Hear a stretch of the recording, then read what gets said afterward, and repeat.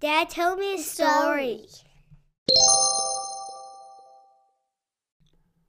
Hello and welcome to The Storytelling Habit. This is episode 2. Cavemen didn't use PowerPoints. Suppose I wanted to persuade you to wear a helmet when you ride a motorcycle. I could do extensive research.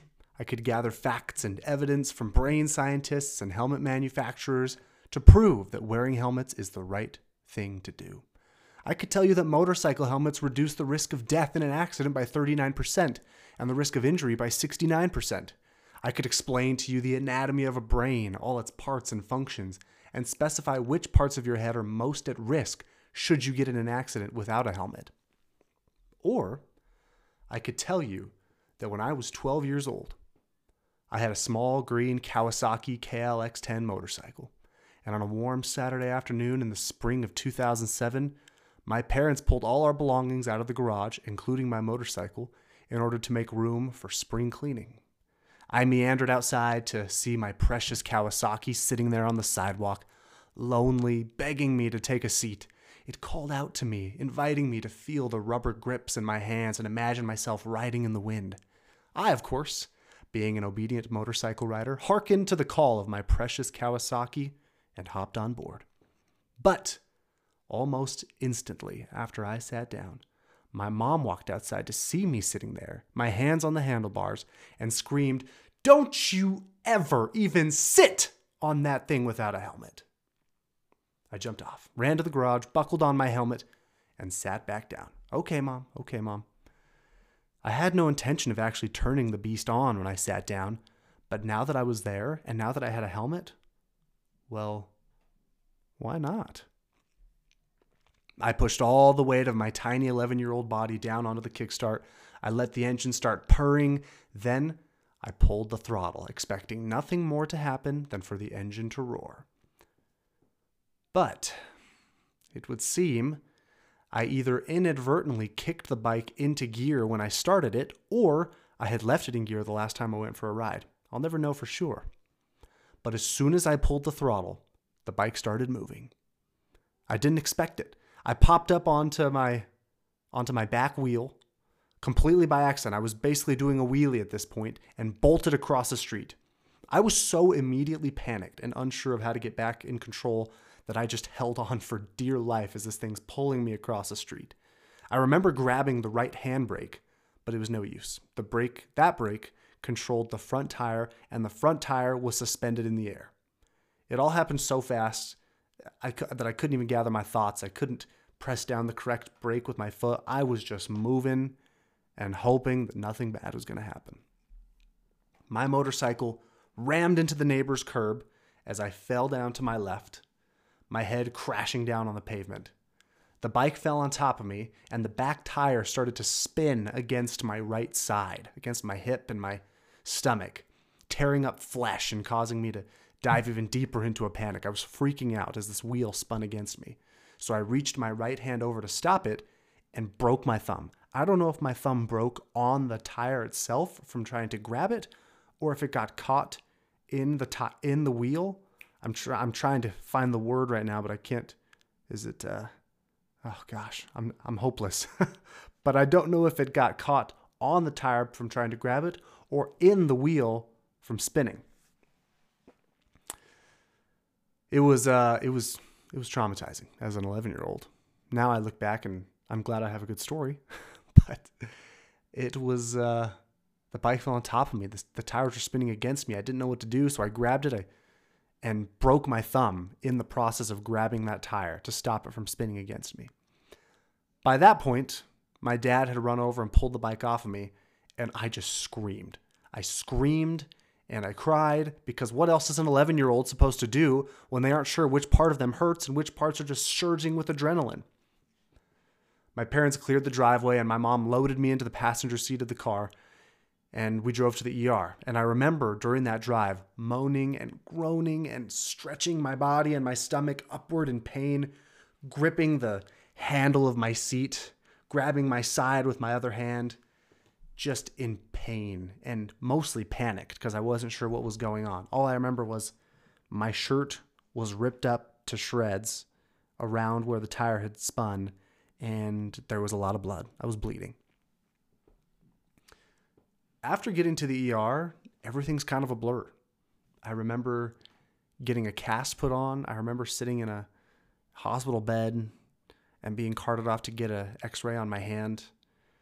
I think I fell asleep while I was there. I'm not sure of all the details. But all I remember is getting the cast, having an x-ray, and then immediately wanting my 6th grade counterparts to start signing my cast when I got out of the hospital. I thought, oh, cool, I have a cool blue cast, and I'm going to get all my friends to sign it. But a few months later, I remember walking back into my garage when I had this random instinct to go pick up my motorcycle helmet and just look at it. And when I picked it up, I hadn't worn this helmet since the accident. I picked it up and I looked at the back of it and noticed a dent and scuff mark right where I had hit the pavement after my fall. I was on the motorcycle, it tipped over, I fell down, and the back of my head smacked down on the concrete. But I had my helmet on. And at that moment, I just thought to myself, wow, Mom was right. If I hadn't been wearing my helmet that day, what would have happened to me? What would have happened to my precious, vulnerable head?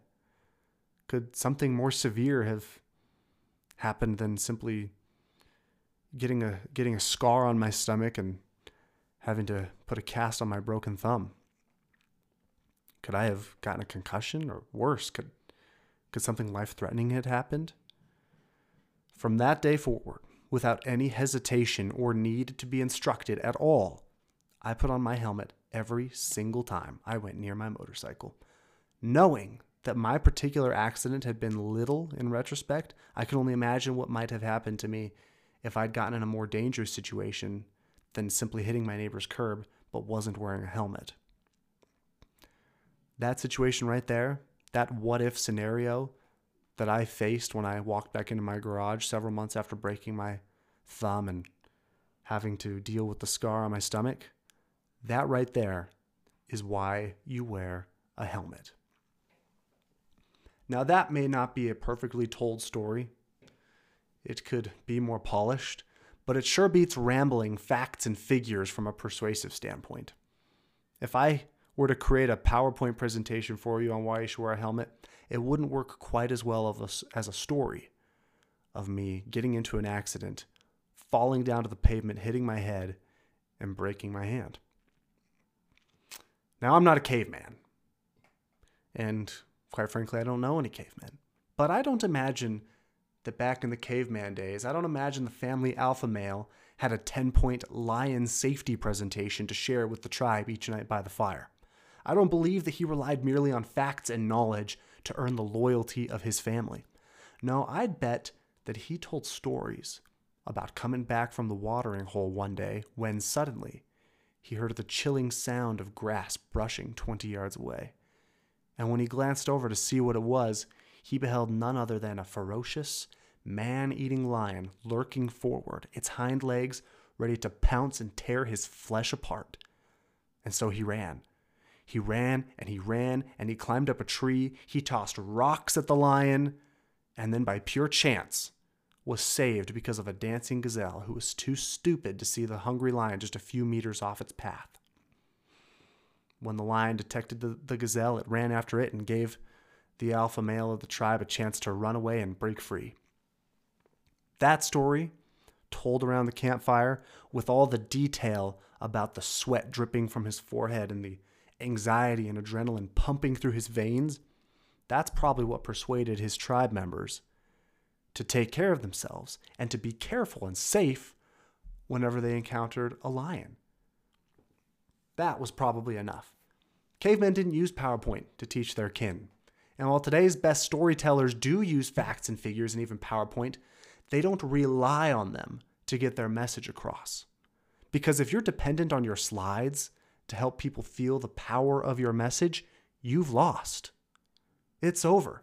Facts, figures, numbers, charts, graphs, statistics, slides, all these things are helpful aids in sharing your message, but that's all they are. They're aids. They are not the message themselves. When I was a senior in high school, I served in the student government, and every December, we got to organize a big charity drive, pick a organization of our choosing that we wanted to raise money for.